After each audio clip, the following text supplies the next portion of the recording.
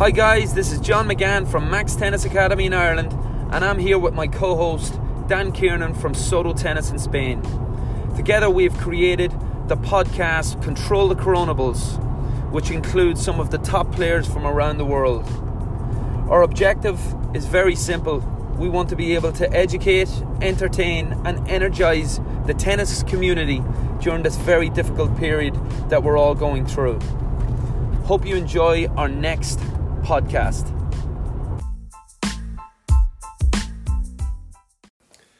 Welcome to episode 21 of Control the Coronables. I'm Dan Kiernan. It's a special episode, this one for me. Ian Barclay, coach of Pat Cash when he won Wimbledon in 1987. You may remember Pat beating Ivan Lendl in the final and running up into the stands to the white moustache, white-haired Ian Barclay. We move on 30 plus years and Ian looks no different. In between that, as well as the great work he did on the Pro Tour with Pat Cash and many more, he moved to the UK where he basically ran British tennis out of Bisham Abbey for a few years and looked after some of our bright up-and-coming prospects, including myself. So I'm proud to say Ian was my coach for 4 years. He's an amazing man. He's dedicated his life to tennis. He continues to. He's 81 years old and he's still on court 7 days a week. His enthusiasm is infectious. His opinions are strong, but his philosophies are proven. It's a real honour that I got to sit and talk to Barkers, as many of us know him in the world of tennis. Sit back, enjoy whatever you're doing. It's an amazing podcast. It's an amazing listen, and please do go on to and subscribe to the podcast. Leave a comment and a review. Our numbers of viewings have been fantastic, but the feedback has been even better. So let's keep getting these podcasts in the right hands so that people can get the rich learnings from them. Over to Ian Barclay. Barkers, how you doing? Lovely to have you on the show. Great, Dan. Old man these days, hit 81, but still in there, still coaching 7 days a week and trying like hell. Nothing's changed, nothing whatsoever. Barkers, you look exactly like you did when I first saw you 25 years ago. You know, I don't think so. Not from this way forward, looking forward. I don't think I'm as good as what I was in those days. But just a quick little introduction to those listening. Most people, certainly in Australia and the UK, will know Ian Barclay, but around the world of tennis, you know, kind of 1987 is the year where people saw you, I suppose, for the first time on the world stage when Pat Cash won Wimbledon and ran up into the stands to give his coach a big hug. You know, and that was back in the day when they didn't have a perfect route into the stands as well. And then from there, Ian spent a long time at the LTA National Centre in the UK at Bisham Abbey. You know, we had great success. And then I'm proud to say that he was my coach for 4 years, which is probably your biggest achievement, Barkers, that you managed to keep me on a tennis court during some difficult adolescent years. All those adolescents, for every one of them, they were difficult years. People think the girls have problems. I believe boys have more problems going through adolescence. So how you doing? How's things in Australia?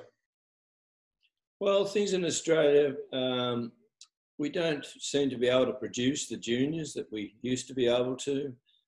Development has sort of fallen by the wayside. And I'm bitterly disappointed that not enough money goes down the bottom. You know, when you look at the pyramid, everything's up the top again. And when I came back from the UK, I thought we've got to change this. We need all the money at the bottom to build a very strong base. And it didn't quite happen. I did start a program called Super Tens where I decided that if I could get enough little ones, the age of 7, 8, 9 and 10, we'd build a great base for the future. But unfortunately, it worked magnificently for 5, 6, 7 years, and now that's fallen by the wayside. As not completely, it's still going, but it doesn't have the clout that it used to have, and we're not producing. And are you doing anything with Tennis Australia? Are you working with the federation at all? I was up until about 18 months ago. Okay. And then I stopped because I couldn't get the finance into Super 10s and all the things I wanted. Money was going elsewhere. Right. And you know what I'm like. I'm the greatest believer that if you don't get kids perfected by the time they get to about 12, 13, 14, you don't have much chance. And my beliefs are a bit different to everybody else's. You know, you don't get anything. You only get out of this game what you put into it. No, absolutely. Nothing else. And Barcus, what do you mean by perfected? Is that from a technical point of view? From what point of view are you talking about with that? Well, they've got younger and younger, better and better, bigger and bigger, and you don't have long. Believe you me. I still believe that probably a 13-year-older I can generally pick whether they've got a very, very bright future or not. Yeah.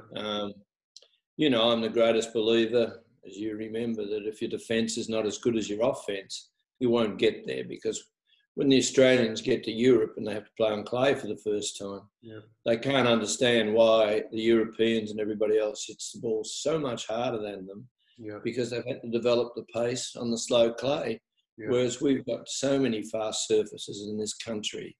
It doesn't work that way for us. And I remember taking the first Australian team away in the late 70s. We got absolutely belted. Right. And I took all national champions who I thought were fantastic. But we corrected that, and the next year we went back and we were unbelievably lucky. We took all before us. But to get it right, oh man. You can remember at Bisham Abbey, we'd get out on the clay, we'd be working like hell. We worked so hard, and then the rain would come down. What would happen? Straight indoors again. Next day, out there for an hour, or 3/4 of an hour, the rain would come down, back indoors. And that surface, if you remember, was like greased lightning. I've never played on a faster court in my life. And going from one, the slowest in the business, to the quickest, I can remember the injuries, broken fifth metatarsals and all sorts of problems, saw this, saw that, having to give guys days off to get the soreness out, and having Hack, if you remember, Greeny, they were fantastic with the boys and the girls. They were marvellous. Yeah. And without them, we couldn't have done it. Absolutely. Hack used to be able to pick every time what was wrong or what was going to happen. And he checked on every one of you every day. Yeah. He was a genius. Yeah, no, absolutely. Well, we all certainly developed some decent hands on those Supreme Courts, though. That was one thing that we had to have. Maybe not some of the other things. Barcus, what I'd love to do, and this is actually one, I think people will love to hear it, but two, as long as I've known you and as close as I am to you, I still don't really know your full tennis journey of how you got into it. So if I take you back all those years ago, how did tennis start for you? Well, I started late, because all I wanted to do was play Australian rules football, like every Victorian boy, and especially if you're born in Melbourne, which is like the sporting centre of the world, we believe. We have so much going on in this city, it's unbelievable.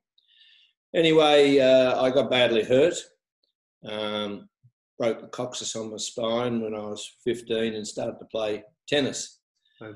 They told me no more contact sports. Right. So I started playing tennis, did quite well, not early, but I won my first open tournament when I was 17. Head was that big I couldn't fit through a door, and away we went. And I'd started working as a commercial artist at this point in time, which didn't allow me much time off, but my boss was quite willing to let me coach a couple of nights a week, off work very early. And I started very young.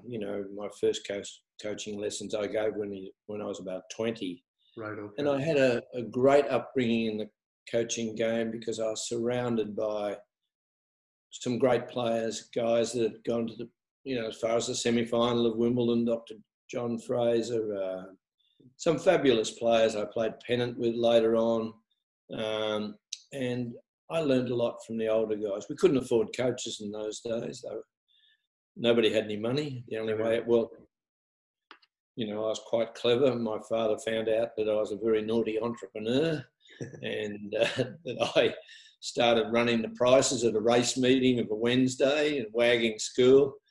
And I got into big trouble with the law. But the only way to earn a quid in those days was to do something illegal. You couldn't make it working. Anyway, one thing led to another. And eventually I decided that I wanted to coach full time. A lot of things happened. Yeah. I won't bore you with those things, but I was desperate to get out into the fresh air, get away from behind a desk with a sable-haired brush, which had 3 hairs in it, doing fine work the whole time. And I found out that when I first started, I just loved it. Yeah. And I studied very hard. I would sneak off to Kooyong all the time, get under the fence, couldn't afford to pay to get in. And guys in my time did it the hard way. Yeah. And we really benefited from that. It was a super way of developing. Nobody was born in my day with a silver spoon in their mouth. There were a few, but most of us were pretty rough and tough. Even 10 years after the Second World War, things were pretty hard, and to afford a tennis coach was very difficult. Later on, 21, 22, 23, I had a few coaching lessons, and that made one heck of a difference to meet up with all of the great players in the state of Victoria, and that was wonderful. Our A-grade pennant here in this, our top competition was so strong. Nearly everybody had played Wimbledon, those that could afford to go to Wimbledon, 6 weeks on a boat, and I most certainly couldn't afford that. Yeah. If you can imagine what it was like. So I just played the minor tournaments. I was very lucky that I was able to win a few, and that enabled me to get into the Australian Open, which was just a wonderful experience. I won a round and then got the belting of my life from one named Roy Emerson. Right. And of course he went on to win it the way he won everything in those days. So I got away to a flying start, but I loved my coaching. And eventually I was appointed tennis coach at Heatherdale Tennis Club, where they had wonderful rapport with the kids. The committee were unbelievable. Yeah. And I was able to bring them in left, right and centre. The club just went from nothing to, I had a waiting list of about 200 people because I was luckily very, very lucky to have 6 national champions at the club. Yeah. And everybody wanted to, who's this guy? He's producing these guys left, right and centre. What's he doing that's different to the rest? So we'd get all these visits from people wanting to have a look, see what was going on. And then I decided that I had to travel with the likes of Pat Cash, Mark Hartnett, the Minton sisters, everybody who'd been super successful in Australia. And we formed a group which was called Match, Make a Tennis Champion here. And we had a lot of people who contributed a lot of money. So off we went to Europe. We played the Avenire Cup in Milano, got belted. The next year we came back and Mark Hartnett won it. Pat Cash said to me, I'll win this next year.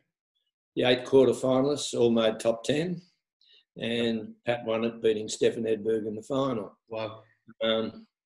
So at that point in time, I said to Jackie, and you can remember her well, I said to her, this lad's going to win something big one day. His performance today was just unbelievable to carry Mark in the final of the doubles, because Mark had unfortunately had a very bad back injury and hardly played very little again after that, which was a tragedy.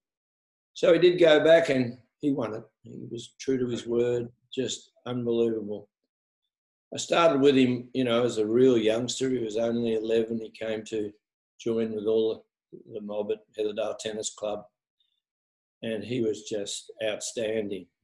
He had something different, tough, great champion footballer, right?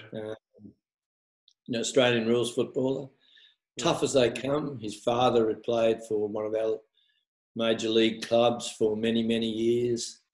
And he was just the type I was looking for. He wouldn't take no for an answer. There's no way no. I can even remember him cleaning up my oldest son in a football match one day. That's how tough he was. My oldest son was his best mate.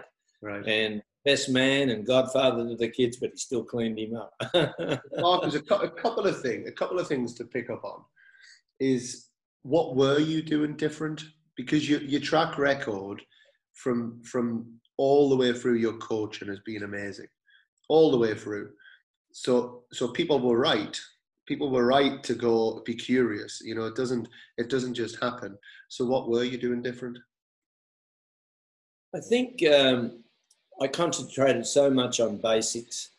And I'd gotten used to the fact that if you had a weakness and somebody was hiding behind a tree, it could be a German, a Russian, anybody, they would work it out with some very clever coaches, and they would break it down very quickly. So I would never send anybody into anything that had an obvious weakness. It might be tactical, might have been technical. The technical problems are the major ones, because if your basics aren't great, they'll get you, believe you me. Yeah. And the other thing that I was very big on was the teaching of defence. I learnt that the first year I went away. Yeah. That if you couldn't defend to perfection, you got no chance. Yeah. And most of my kids, all of the ones, one after another, I was able to win national 12s like we did at Bisham. All the boys won the national championships, which was fantastic. And I was adamant that if you couldn't turn defence into offence, you didn't have much of a chance. Yeah. Admittedly, they didn't hit the ball the way they hit it today. It's a different game. I mean, probably the average height then was about 5'10", 5'11". Now it's probably 6'4". And we've probably got 100 guys in the ATP who are over 6'6". Yeah. I mean, they're 1 foot taller than what we had in my day. I mean, Rod Laver, Ken Rosewell, I'm born the same year as Rod Laver, 5'7". Right. Okay. So 6'7" today. It's unbelievable. And is that the big difference you think nowadays from back even? We're talking what, 30 years ago? What do you think? Do you think it's the power, the athleticism? Well, the power has just gone up and up and up. The athleticism for the big guys. Nearly every guy now has a footwork and fitness trainer. Yeah. Some of the biggest guys move like champion sprinters. Unbelievable, some of them. Don't lose balance, can turn on a threepenny bit. They can do all of these wonderful things which the little guy could do, say, 30 years ago. Yeah. So all of that's changed. But the power output has become absolutely amazing. I mean, I can't believe. And these guys seem to be serving out of a tree the whole time. Yeah. So the important thing has become the return to serve. I mean, if you can't get that back, when somebody's bombing you all day long, and you can remember probably at the end of the match, the 1 point that won it for you, which was a great return, or you managed to scramble it back somehow and your opposition made mistakes. Yeah. I mean, the outright winners, I mean, when you look at Djokovic, the most freakish defender I've ever seen in my life. It doesn't matter how hard you hit it to the corner. He'll do the splits, but he'll get it back to within a foot of the baseline every time. So you've got to start again. So then you're forced to hit it even bigger. So you make an error. Yeah. And he is a freak, an absolute. Sometimes I like to sit there and just study his defence. I don't worry about the rest. I just watch what he does. It is so good. And people really don't appreciate that side of tennis. Yeah. And that's where I think I've been so successful. If you couldn't slice back behind, deep into the corner, look out, I'd be after you. Yeah. And if you couldn't turn, and you didn't know how to turn defence into offence, look out, I'd be after you straight away. Remember how bad I was with that, Yeah, Get absolutely. it back no matter what happens. At least make him play another one. I mean, you mightn't be the quickest in the world, but try. Yeah. Just the mistakes are made quite often. Yeah. It's amazing how often a guy makes a mistake off the easiest pushback you've ever seen in your life, and they hit it out because they want to hit one better than the one before, which should never have come back, but it did. Yeah. I think that's changed the game, but it's the speed of the guys. Yeah. When I look at the top 20 guys, they are all just magnificent athletes. Incredible. The athleticism is incredible, and the work they put in to achieve athleticism at its highest is unreal. And is there anything in the game that you think has stayed a constant throughout all of the different eras? No, not really. I think because they hit it so much harder today, and it's hard to realise, I believe that the girls, 14-year-old girls, hit it as hard as what I did or my era. Yeah. I mean, some of the girls are 6'1", 6 foot, some of them are. Yeah. And the longest levers with the guys and the girls that you've ever seen today, and any biomechanist will tell you that the longer the lever, the greater the power. Well, I believe that. I've got some 6 foot girls who just can hit the hell out of the ball. Yeah. I'm not saying they always hit it in. Sometimes it becomes a big problem because too many kids are taught today. You'll see them basket fed, and the coach will stand there just hitting balls and telling them to hit the hell out of the ball. Well, you can't hit the hell out of the ball if you can't hit it within 6 inches of the corner in the base, on the baseline, and make somebody work. I mean, if you're going to hit the hell out of it and hit it short, it's going to come back with interest. Yeah, absolutely. So that's where the game has changed dramatically there. So what I do most of the time is I'm saying not deep enough, not deep enough, not deep enough. You can't hurt anybody leaving a ball short today. These guys and these girls, leave it short, it's all over. You won't win the point, believe me. And so, and where does it go next? I don't think. Well, what happens when they're all 7 foot tall? That's what I'm wondering. Exactly. How long will the levers be? Yeah. You know, we've had so many people talking about altering the dimensions of a tennis court, especially as a service box, making it shorter as they get towards 7 foot. People are worried that the serve has become so dominant that it's spoiling the game. Well, you don't see many rallies, and most guys feel that the net's got rabies. They never go in. They'll just sit back the whole time and try to cane the forehand or the backhand and attempt to hit a winner no matter where the ball is. And then they make the mistakes. But I wonder what the next step is. Believe you me, will somebody come up with something that's crazy, some theory? No. They'll just keep improving. They'll just keep getting bigger, and they'll just keep hitting it harder. There's no other way. Absolutely. So at this point, Barkers, I have to turn to Pat Cash.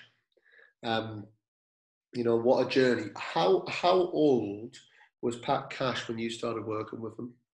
11. That's amazing, because I think and again, this is for the listeners, I think one thing that's so unique about you, there's got to be very few, if any, coaches that have taken a player from age 11 all the way through the developmental years to winning Wimbledon. You know, to have gone that full journey is amazing. That's why my daughter rang me as soon as it was finished and said, "Dad, I could see the tears rolling down your face." Well, I didn't perspire, as you remember, much. I was always super fit, super skinny. But the emotion, because when he was a little wee fella, he used to ask me, "One day, Mr. B, do you think I can win Wimbledon?" And this happened every week. And I said, "Of course I think you can win Wimbledon. But you only get out of it what you put into it. You'll have to work so hard." And he would say to me the whole time, "I'll do whatever you want." So work he did. And he was one person that, you know, when the bell rang to finish, no, he wouldn't finish. Right. "Some more on this, please, Mr. B. I need to get this perfect. Please, another basketball." And that's what even when he was hitting the ball so well that it didn't matter. He was just on top of the world, on top of his game, happy, just wanting to win no matter what happened. And the attitude was one of, I must be spot on with everything, every single thing. Yeah. Perfection, what he sought, the same as me. So we just worked and worked and worked. He was just a great pupil. And obviously you can't ever say this person's going to win a Grand Slam. But at what age would you say that you can look at someone and say they are special? And did you think that about Kashi at age 11? Yes, I did. Yeah. I was adamant, only to my wife when he, I didn't say anything to anybody else, but I can remember saying to Jackie after the final of the doubles and the Avenir Cup, I just said to her, this boy's going to win something special. I've never seen, he was a year younger than everybody too. Right. This boy's going to win something special. And I remember Jackie being, you remember her very well, saying to me, don't get too carried away. There's a long way to go. Yeah. And I knew that, but I knew how hard he would work no matter what happened. And, if you ever want to look at somebody that achieved the maximum by hard work, even with the injuries that he sustained and even with the problems, and there were always ups and downs, and Pat was pretty fiery. He could get into trouble with officials. Yeah. But the trouble was worth every bit of it, believe you me. He could trash a racket every now and again. That didn't worry me as long as when he got back on the court, he was going flat out. It's never worried me, even with you guys. I mean, a lot of people would say, what are they doing? And I said, well, I don't mind that so much. I would rather have that than to sulk in a corner over something and not give 110% the whole time. Yeah, no, absolutely. It's actually, I spoke to a few of the boys before this, and I think it was Chinky said you have to ask Barkers about the time that Kashi, you'd done Pat's rackets and you'd weighted them all up and you'd got them perfect, got the balance perfect, and then he smashed 6 rackets in one day. Is that true? Is this story true? Yeah, that was at the US Open when he lost in that marathon to Yvonne Lendl. He got into the tunnel and I knew what was going to happen. Yeah. In those days, they had pipes running along the top of the tunnel. He just smashed one, smashed it. And then we had to get rackets from the UK because he had a Schlesinger contract in those days. And that was the greatest story of all time, when I had to go to Kennedy Airport to collect the rackets. And the taxi wouldn't take me in there. It was too rough. They wouldn't go near the place. Right. So I had to grab a racket which was broken and run all the way from the taxi, pick up his rackets, run all the way back, get them balanced up. It was a nightmare. There were all these script cars, no house had windows in it. I was absolutely terrified. But by God, I could run. I tell you what, as soon as I saw somebody coming my way, I just took off. But I got back safely. Never forget it. Never forget it. Yeah, that was right. Pat could trash a racket, believe you me. But you knew that as soon as he went out on the practice court or the match court, he'd give 110%. That's all that mattered to me, as you remember. Absolutely. I didn't care what you did as long as you gave your all. Absolutely. And 1987 Wimbledon, obviously a very special run. What are your main memories of that and how he was, I guess, before the tournament? Did you feel he was ready to win the big one at that time? Well, I'd never seen him hit the ball so well. I mean, I was pelting volleys at him from the closest range you've ever seen, hitting balls as hard as I could possibly get it going, And he would just hit it in the right spot. Strange thing about Pat, I can remember when he was very young, teaching him to volley and saying to him the whole time, when it's below the level of the net, if you don't get it back behind, I'm going to go mad. I only told him once. Yeah. And if you can remember how Pat volleyed, nobody ever got a swing at the next one because he'd get it so deep in the corner behind some. Yeah. They had to lob. Yeah. And he never missed a smash. That was the end of the point. As soon as it went in the air, I said, and youngsters, as you probably remember, when the ball went in the air, I always used to tell you, say to yourself, "Thank you, sucker, my point," as soon as it went in the air. Do you remember that? No, I mean, I remember it so well, Barkers, and there's so many things, and this is one of the things that certainly as I take into my coaching that I've learned from you is you had so many things that stuck, that stuck with the player because it was so clear, so like back behind, that was so ingrained in all of us that if we had a low volley, we went deep back behind. And if we had a smash, exactly that. And it was, and I remember you always saying, if you make them lob, you've won the point. Perfect. That's what you're trying to do. You're trying to make them lob you. Exactly. These things stick. So now, Cash against Lendl in the final, because I've heard a couple of stories on this, and you said 65% first serve. If he serves at 65% first serves, he wins the match. Is that correct? Yes. And he did. And magic. He served so well. Yeah. And the first volley was unbelievable. And Lendl just got so frustrated trying to pass him and trying to lob him, which was virtually impossible. Yeah. And he just played so well. I mean, it was an incredible feeling. Yeah. But you never know what's going to happen till the fat lady sings. We've seen many players lead 2 sets to love Wimbledon and lose. We've seen people have match balls, lose. So you can't, start your celebrations until it's actually shaking hands. Yeah, which is wonderful. Yeah, I know there's Judy Murray. There's a really good story about when Andy was playing against Djokovic in 2013, and he was 2 sets to love up, and there was a couple of film stars, Bradley Walsh, and a couple of people that were in that area. And Judy Murray's mum was famous for making shortcake, Scottish shortcake. And they got it out. They got the shortcake out and they were passing it around the box. And Judy turned to them and said, "Put the effing shortcake away."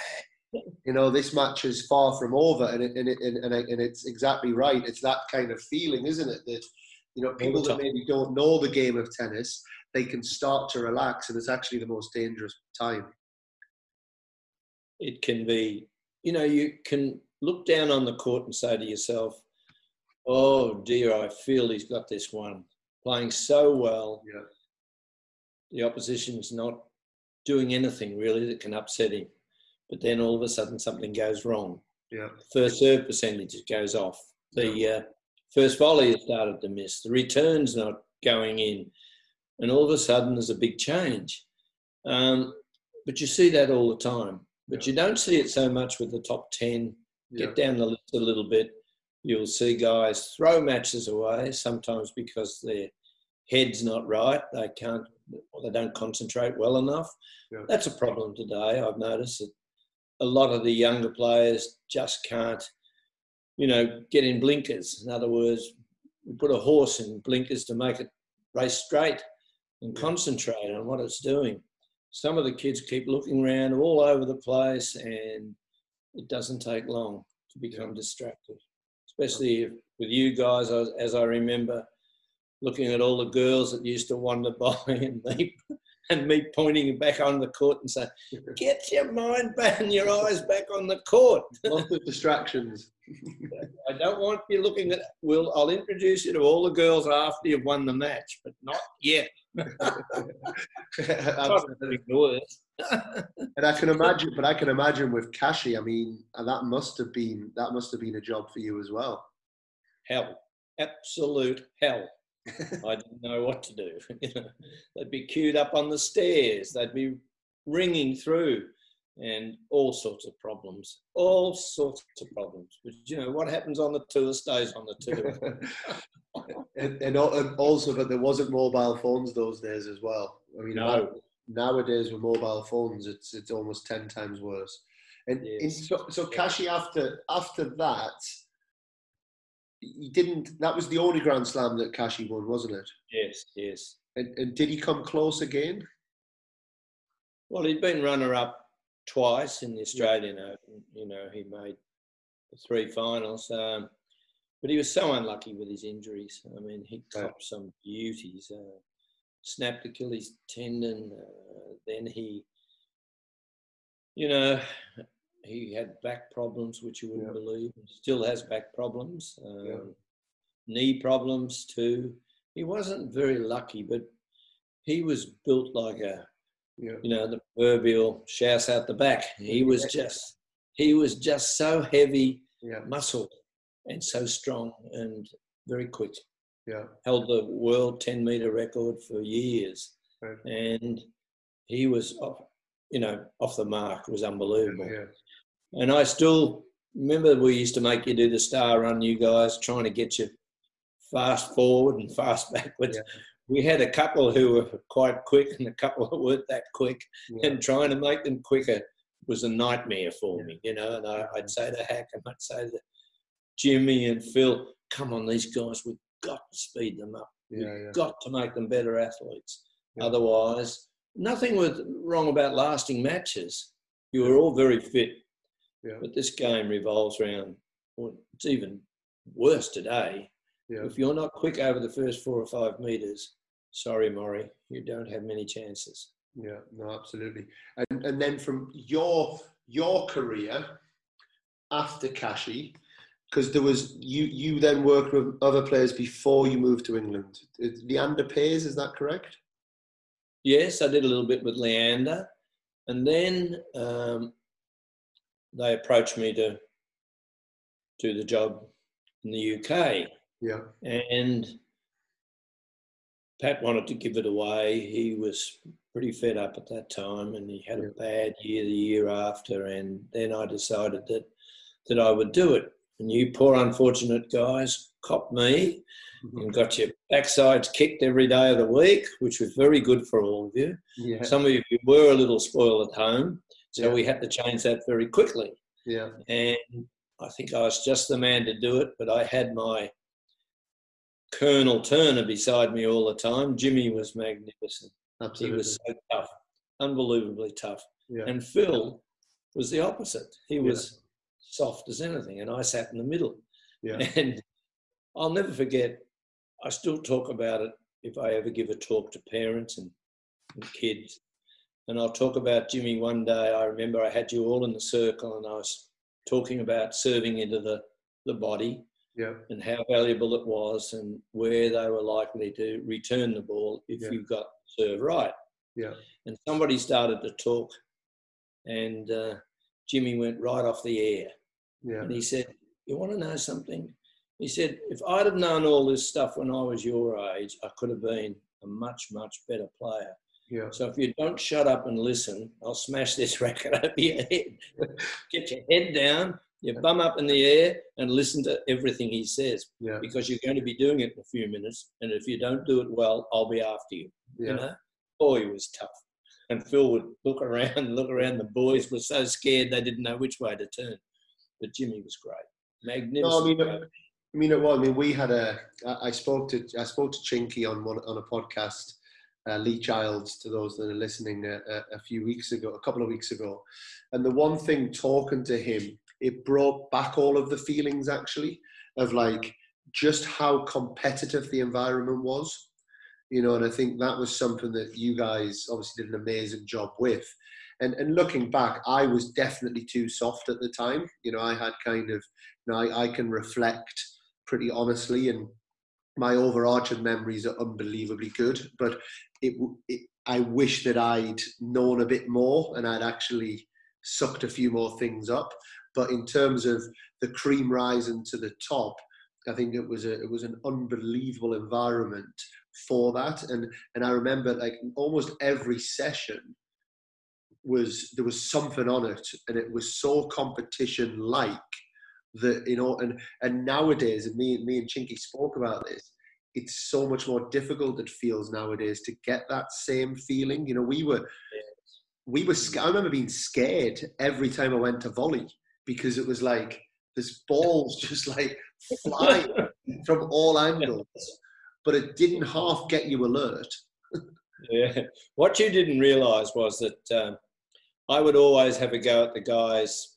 So we had 8 guys on the court and we were really into it. And I'd be saying to the the guy that was number 8 or number 7, and I'd be saying, say Marty was number 1, I'd be saying to them, I would really get into their ear, and I would say all the time, I think you could be as good as Marty if you work twice as hard as you'll have to change your attitude. You won't get anything out of it unless you give 110% every session.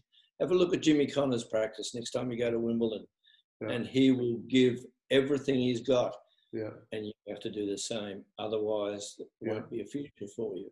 It is a tough game, very, very tough, and you have millions of competitors. They're everywhere. So give your all. And I can remember even little things like getting on the bus, you'd all be elbowing one another to be on first. Little things at the back of the court, you'd be nudging one another when you went to pick up a ball, you'd bowl one another over. And I would wink at Jimmy and say, this is fantastic. They're into it today. And the competitive spirit that you all had, we wanted to make it tougher and tougher and tougher. It's the only way. So if you didn't have that competitive spirit in you at Bisham, you soon got it. Believe you me, you got left behind if you didn't have it. You did. Yeah, no, it wasn't for the faint-hearted at all, and it was, and obviously, like I said, we're all like brothers now as well. You know, we're all right. We don't see each other all the time, but we're all incredibly close. And that was the feeling that it brought, and it was almost at times like we were in the army together, you know, that we were going through some things together, and I massively respect that, and looking back, it's amazing what was created. What was some of the challenges for you and for the team that maybe we wouldn't have known about? The challenges were, there was a big problem in that, you know, a couple of times I'd open my mouth to the press, whereas the British boys hadn't done much at all. Nobody in Britain had done anything in that point of time where we wanted an uprising of some very young players to improve dramatically very quickly. But I knew that couldn't be achieved, but I wanted that. So I thought, well, there's only one way to do it, and that's make them work so hard. But unfortunately then, you all started to sustain injuries because I was working too hard. And no sooner I'd finished, Jimmy would take over, then Phil, and you guys were really, you had it poured into you. You remember if you won a tournament of a weekend, quite often I'd give you the Monday off. And most Thursdays I gave you off to recuperate, have a rub, get into the gym, try and do things that would freshen you up, because I knew Friday practice would have to be hard, and then we go off to the tournament. So I had to make sure the whole time that every one of you was at your competitive best on Friday. So trying to find a way to get it right was very, very difficult. And I found that giving you a little bit of free time, you responded much better than me pushing and pushing and pushing. And I realised that wouldn't work. And I started collecting my thoughts of a night time. I put them down on paper and say to myself, so-and-so sore, heck, tomorrow I need you at 9 o'clock to start, or 8 o'clock to start working on this soreness, which has come about through the tournament last weekend. And, you know, most of you guys were always in on the last day. I was always the last to leave, because if it wasn't you and Dave winning the doubles, it'd be Chinky and you know, Jimmy Nelson. And then, of course, we had Marty and Trotters. So we knew we'd win the doubles. And if it was a group 5, group 4, group 3, group 2, group 1, group A, we were always in there in the final. We won one after the other. A lot of people have asked me why. I said, well, we only had the 4 courts, and quite often we only had 2 because the girls were there also. So we had to play a lot of doubles.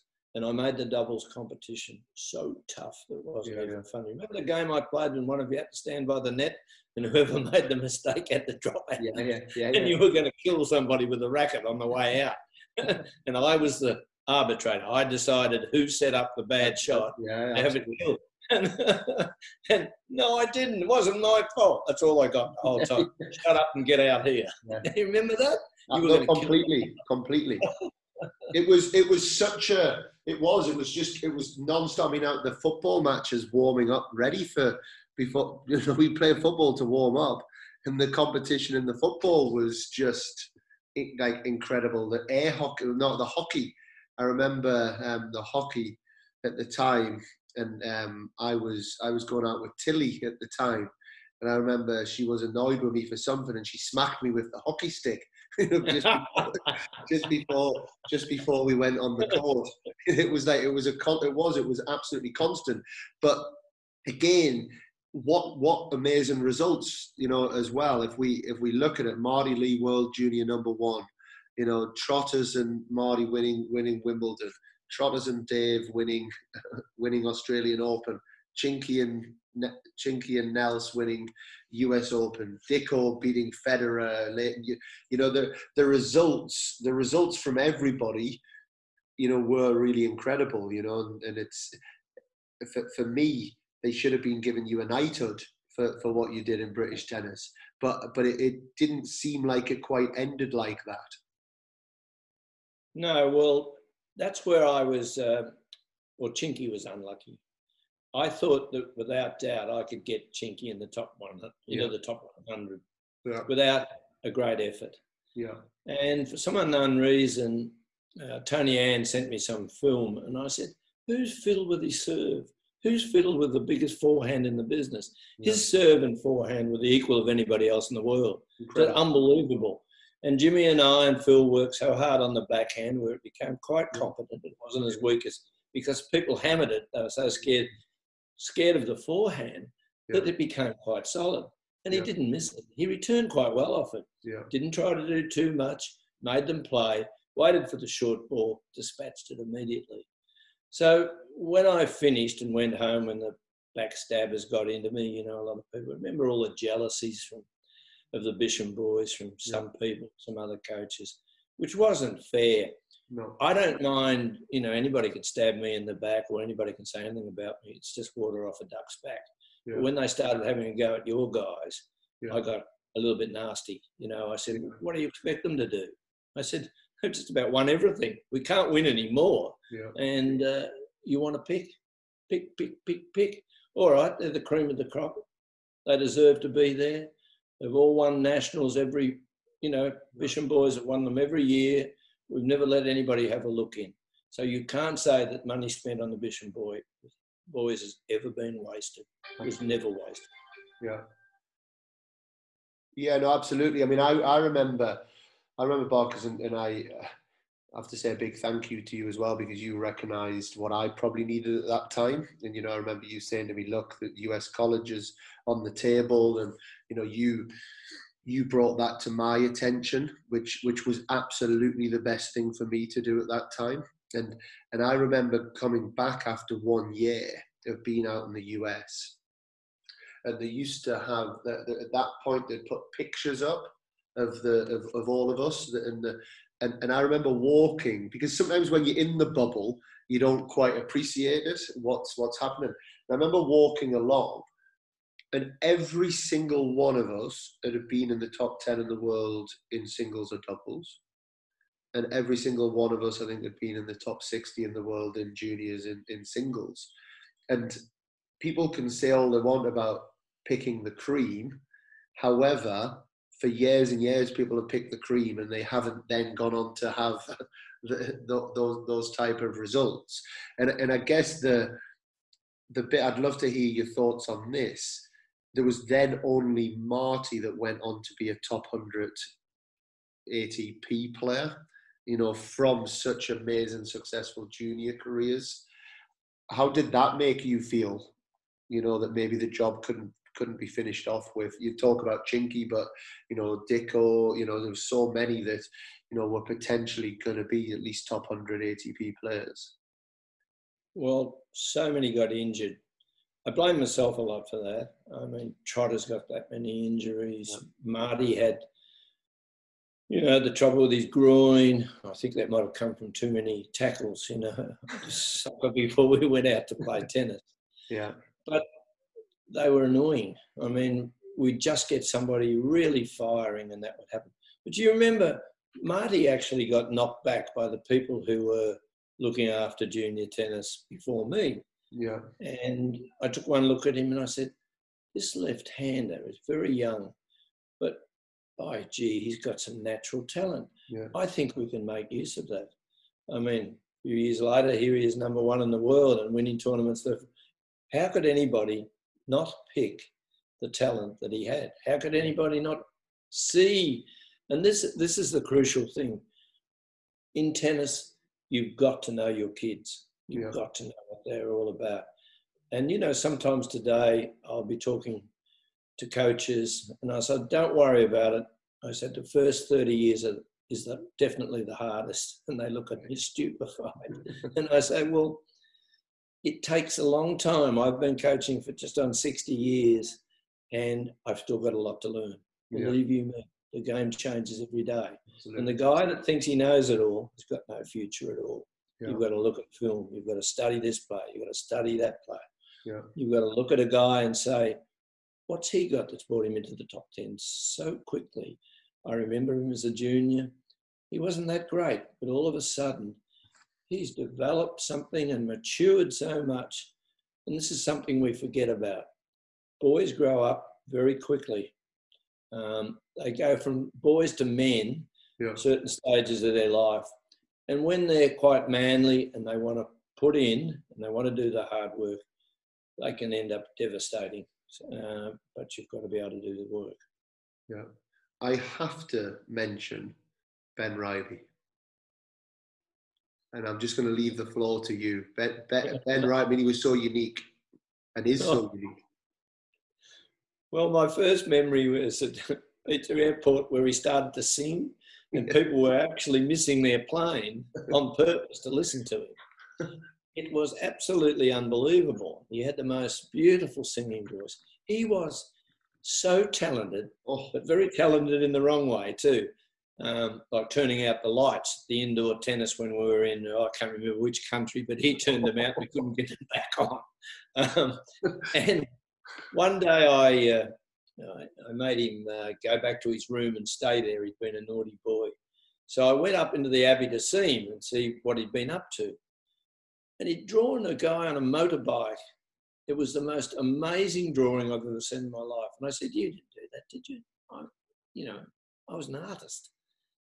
He did. He had drawings there. I couldn't believe them. They were so good. And I said, where did you get this artistic talent from? Where did you get this singing voice from? Where have you got?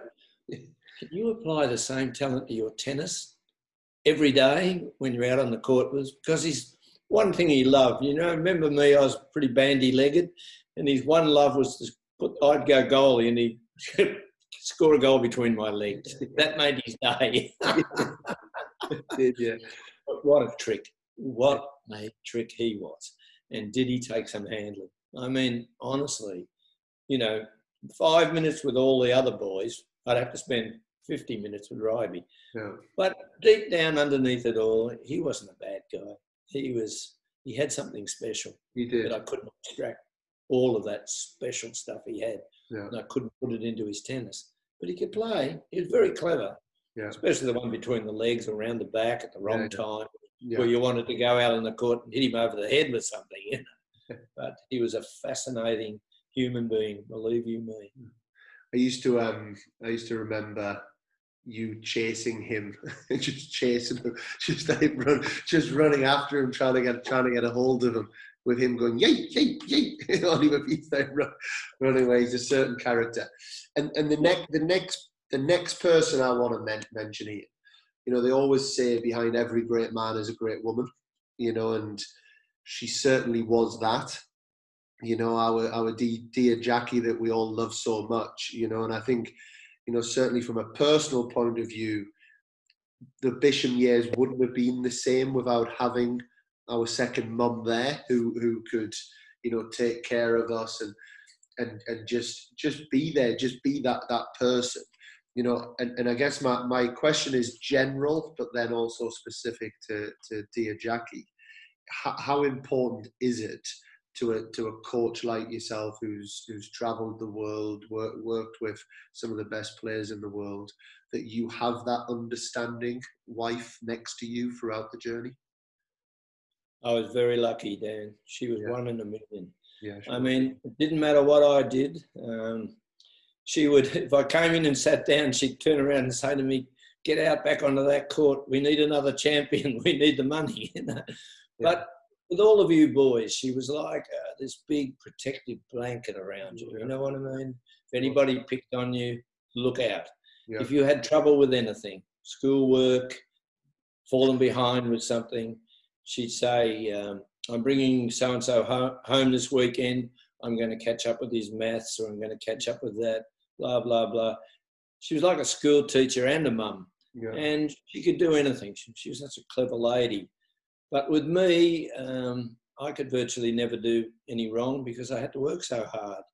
We sort of had a beautiful, loving relationship, but we spent a lot of time apart, and it was just so good when she came to England and lived with us the whole time. And she was great with anybody that visited. Remember the place in just down the road from Bisham where we lived, and the fun we had there. Everybody was welcome. Tiny place, but it was so full at times it wasn't even funny. The parties were great and we celebrated. But Jackie had a way about her with the boys. She could pick them from a mile off if they were troubled about something. Yeah. And she'd say to me, "Ian, please, you've been a little tough on so-and-so this week. Yeah. Do you think you can calm it down a little bit?" And I would say, my answer was always, one bad apple spoils the barrel. I cannot afford to have somebody undermining everybody else, or staff, or me, or anybody. Yeah. They all have to toe the line. And she would just give me a little warning. And she'd say to me then, "He's coming home at the weekend to stay with us while I help him. I'll leave you alone and you can have a little talk about the bad apple in the barrel." Yeah. And she was marvellous. She'd get out of the boys what she really wanted to know. She could delve much deeper because I had to look after the lot. She could look after one at a time. Yeah. And, Jimmy would say, "I know what I should," especially the day he got his nose broken playing football. Remember that? Jimmy was so tough, and we were all tough. We all had this, I think we were crazy. Some of the things we did were unbelievable. We were not going to take a no from anybody. Yeah. And that's how you have to be in this game. Yeah. You don't accept a no. You don't accept a negative. Everything has to be positive, and you have to believe in yourself. Yeah. And I would spend most of the time, with Jackie's help, trying to build you all up, trying to make you believe that you could be much better than what you were. Yeah. It works, believe you me. I mean, I saw some performances which were quite scary from all the Bisham boys. Yeah. And they looked like they were going to tear the tennis world down at one stage. But I'm afraid nearly everybody copped a bad injury at some stage. Yeah. But that was the overwork and the changing of courts. And I think this has been the biggest problem. People are asking me why there's so many bad backs.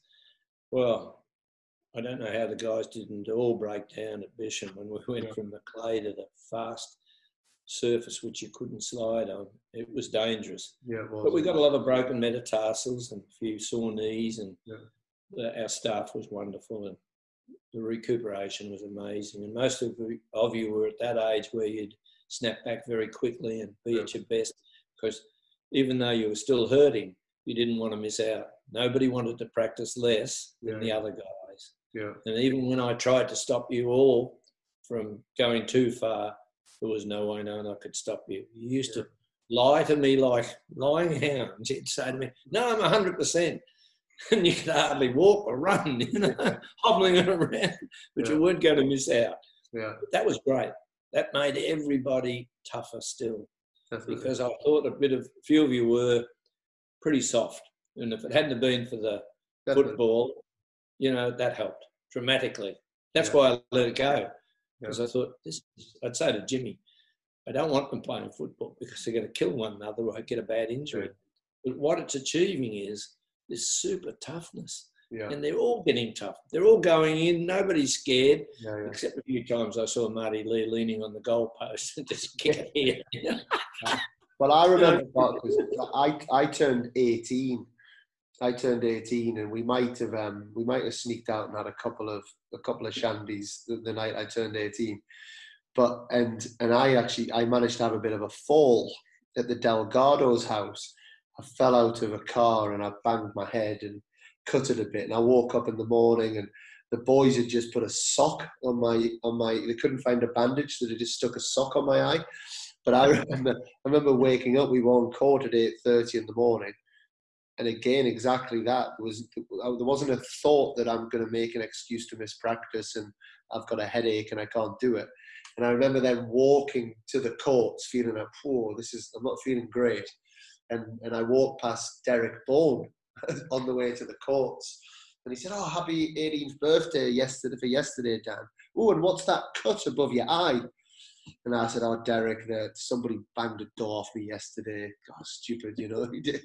But then still walked on court and still was ready to give our best, you know. So the way that culture was set, and I think there is life after playing tennis. And if we take all of the boys are still very heavily involved in tennis, then I think that's an amazing reflection of what you guys did during that time as well.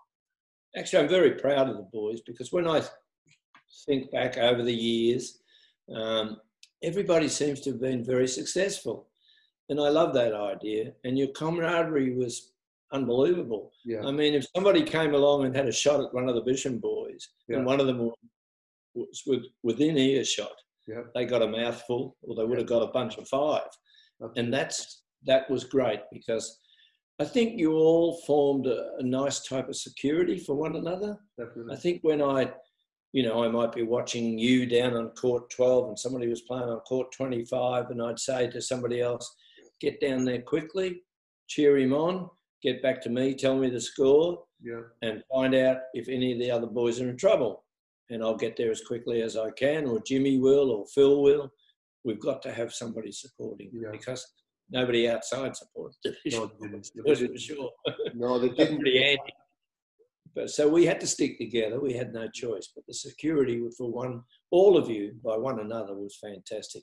And that's why I think you've remained such great friends many, many years later. I agree. So amazing memories, Barkers. What's then happened next? So you've gone back to Australia, and I suppose the next phase of your life, I'm sure there's lots of people out there that have always wondered, you know, what this godfather of tennis who's come in and made such an amazing difference in the UK has then gone back. So can you give us a little update on what's been happening in the last 15, 20 years? Well, I was hell-bent on producing a national champion as soon as I could, which I was able to do. I don't know if you remember a boy I brought across to England. He won Andrew Thomas, which he was a freak. Yeah. And he won the nationals, winning the final, Love and Love. Yeah. It was amazing. His sponsors would turn up. They were half an hour late and the match was all over.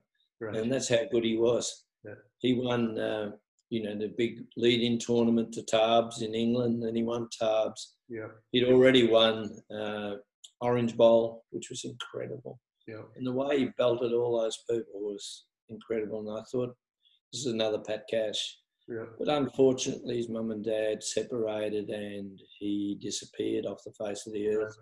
Didn't go on with it. But then, one door closes, another door opens. So 2 years later, I produced another one who won nationals, then another one. And I hadn't lost my touch. But having only a handful, I had to pick right. If I didn't pick right, it would be a lot of hard work and nothing at the end of it. But I was still able to do it and still trying like hell to find somebody that could possibly make it, another Pat Cash. I've had a lot of National 12 winners and one after the other, and people still ask me that question, which you asked me, what was the secret, And I said, well, my kids are the only one that can defend, they know what to do. The only ones that really have a great slice, the only ones that who know how to turn defence into offence, who play like 14-year-olds instead of 12-year-olds. That's what you've got to have. Yeah. And the maturity has to be so quick. And you've got to have them work so hard, and you've got to have very understanding parents. who want them to be successful but won't interfere too much. Yeah. So I've had a lot of luck. Health, pretty good. Couple of little niggles here and there, but when you get to your 80s, you've got to expect that. You can't go forever. Body parts wear out, I think. That's the problem. After you've been hitting tennis balls all day long for 60 years, it's not easy. So a few of the body parts, need an oil and grease change. They're getting a bit creaky. And how's the famous Barker's lob? You still got the lob in the locker? Well, what happens is the boys, when they come along, say it's a new guy come along. I have an Indian boy which I'm teaching at the moment, and one of the boys said, "Don't get too close, because 9 out of 10 times he'll hit the line with the lob." And the very first time he came in, straight over the head on the line, he just hurled his racket into the chair on the side and said, "I thought they were giving me rubbish." True. How do you do that? I said, 60 years of practice, And there it is. The legend is then set. That's it. He's yeah. Carries on. But you don't see it today. You don't see guys that have the great lob both sides, where they get a ball which is quite deep.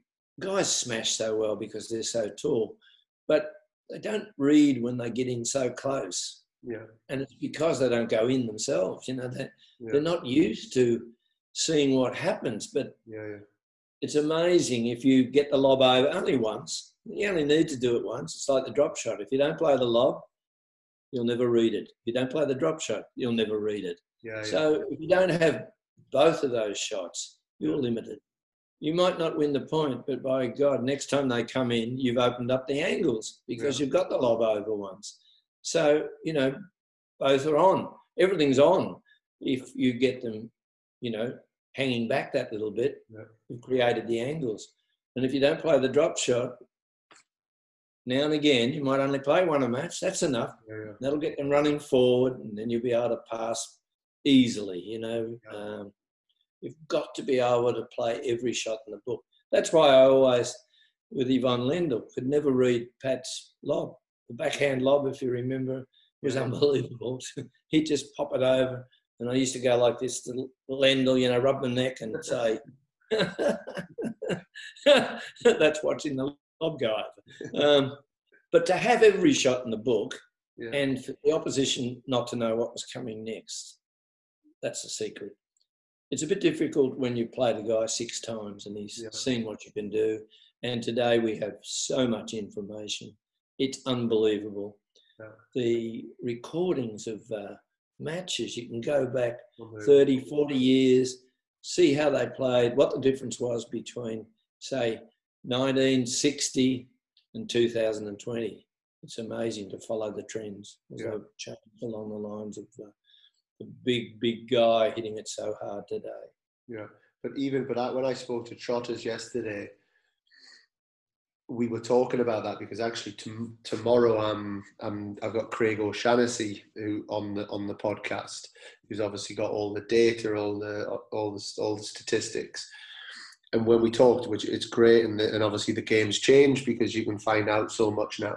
However, what you can't ever track is how a guy or a girl performs in that moment and how they feel a situation, how they, have the ability to just, they've been using the wide serve on a big point, but they just feel that they know that player's going wide, and then they have the ability to change the tee or, whatever it might be. These are kind of the bits that no statistics can ever get to, that's so beautiful about our sport, really. Yes, it's quite unique because I used to sit in the stand when Pat, the player that watching the match before the winner had to play Pat, and I would watch their ball toss to see how different it was. And I've always believed, statistics do not show, generally speaking, the first shot, what set up the point. Yeah. It'll show you the last couple or the end point. It'll tell you that. but it never shows the hard work somebody did to set it up. Yeah. And today, sometimes you get a lot of long rallies, but you can always rest assured that it started somewhere where this player made the guy run like crazy. Yeah. And I've always been a great believer that, you know, you never interfere with somebody's great shot. When you watch them and they keep winning at the point with this one certain shot and it doesn't look great, but by God, it's effective. And then a coach comes along and wants to change it. Yeah. And I just can't believe it because it doesn't look classical. Yeah. And I'm going, why would you want to change that? I said, it's so special. Yeah. You watch every ball that's short, he'll get this angle on his forehand so acutely that if he doesn't put it away the first time, it'll most certainly go the second. Yeah. And to muck around with somebody's, not watch them play matches, not watch and write down where, I mean, I don't take that many stats. I will on first serve, and I do a lot of work on the percentages. You know, if you don't serve well and your first serve percentage is down, I will go nuts at you. It's a simple reason. I don't care if you slow it down and get it in. It's still a first serve. Yeah. And they're not going to pay out on your first serve the same as they will with the second. These things are unbelievably important with the guys of today. Some of them want to just serve aces the whole time. You get a young guy, oh no, I've got to serve it. What? What's wrong with serving into the body? What's wrong with mixing it up? What's wrong with giving him 3 different serves? Mix it up. Yeah. Don't have him guessing the whole time. Yeah. Get in every now and again. Say you're 30 love up, serve volley, do something different. Then they don't know what to expect next. Don't stand back there doing exactly the same thing, time after time after time again. Not only that, I hate watching, it's boring. Do something different. Yeah. Use your imagination. Yeah. Try everything. Yeah. While you're young, experiment. Go for it. Have fun. Great, Barclay. I could speak tennis with you all day, Barclay. It's so lovely to be chatting to you. I'm going to have to bring it to a bit of a close because I'm conscious of your time. It must be your bedtime pretty soon over there in Australia. But if you could give yourself some advice now that you know what you know when you were a 30-year-old coach, what would it be? Don't push them so hard. Okay. Yeah. I was notorious in your days for, and I knew it, but you guys, a lot of the British boys were a long way behind. And I thought the only way to catch up is by a superhuman effort from all of you. But what I didn't realise that the harder I pushed, the more injuries would come about. So I had to find a method by which I could push, but not push too hard. Very good. And we've got a little, as tradition with our Control the Coronables podcast, we've got a little quick fire round. But as I've got you, Barclay, I'm not going to go traditional. So what we have an Ian Barclay quick fire round, where I'm going to say one of your sayings or something that's words associated with you, and you're going to give our listeners a little synopsis of what that is. So, Are you ready? Yep. Fire away. The first one, loose as a goose. Yes, some of you used to get up so tight, especially in matches when it got very, very important. And I would also say at the end of that, you know, if I stuck a pin in you, you'd blow up all over the UK. It was out by a bee's D. That one was a beauty because it's put into your head that you were playing great. You just had to bring it back a bee's D, that's all, and you'd win every point. They can use their imagination on what a bee's D is. Yes. He's got netitis. Remember I threatened you all with an injection? And it was actually, the injection was for horses, really. It was a huge one. It had a antibiotic in it, which was would cure netitis. And I used to threaten all of you, if you hit the net again, you are going to get this in your backside. This is the biggest injection you've ever seen. And I know all of you hate injections, so be careful. All of a sudden, everybody started hitting the ball 6 metres out. Their heart is as big as a pea. When guys, which was very, very seldom, gave up, you know, things didn't go right and something upset them, and when they came off, I would tell them straight to their face. I'd take them away from everybody and I'd give it to them, and I'd say, look, when you look in the mirror after the match, say you've had your shower and you go and do your hair and you look in the mirror, did you say you were proud of yourself? I would have said, you should have said, you're a little so-and-so because you gave up. And Bisham boys don't give up, no matter what happens. If your leg's broken, you don't give up. You stay out there, no matter what happens. Not a saying, but a word, horsebite.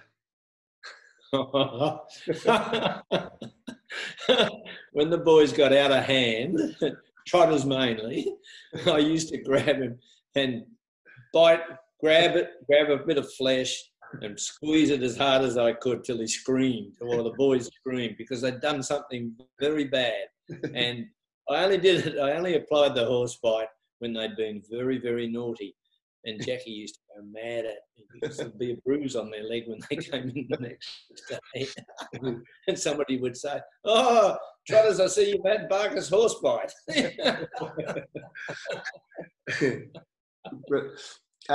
I haven't missed one of those since 1954.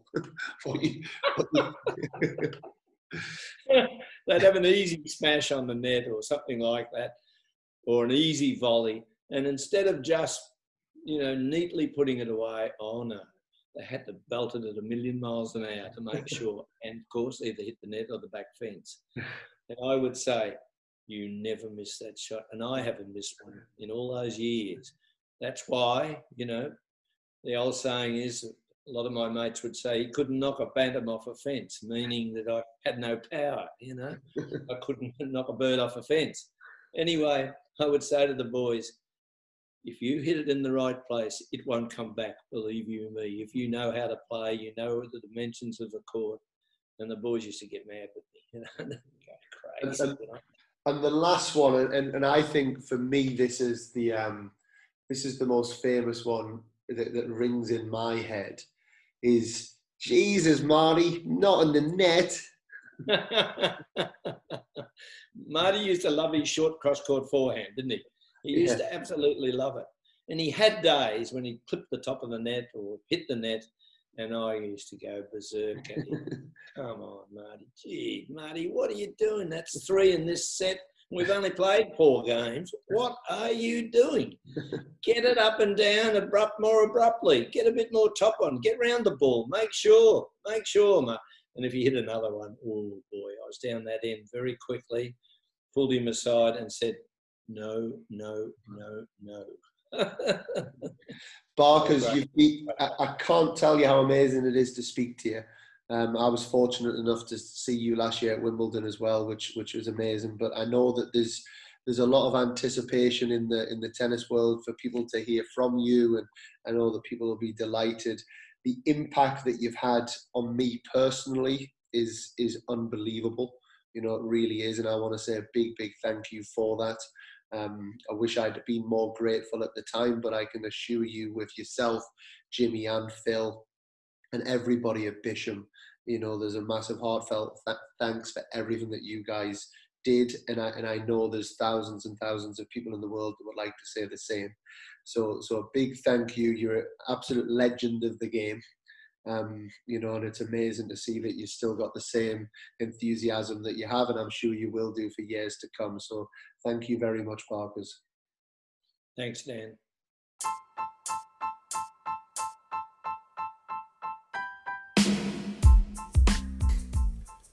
Absolutely brilliant. Thank you, Ian Barclay, for your time, for your passion, for your commitment, and for everything that you've done in the sport of tennis, and for sharing that with ourselves and our viewers. Thank you. To those that continue to support the podcast, a big thanks from myself and John. Please do comment, review, like, share, all of these things that we're learning about on the podcast to get the word out there and get the podcast into more people's hands. Everybody deserves to listen to these amazing guests. If you're new to the show and it's the first one you've listened to, a big welcome and thank you for listening and choosing Control the Coronables. We do have lots more exciting guests to come. Stay tuned, look out for them, and everyone, I hope everyone's well. My name's Dan Kiernan, my co-host John McGann. We are Control the Coronables. Thank you.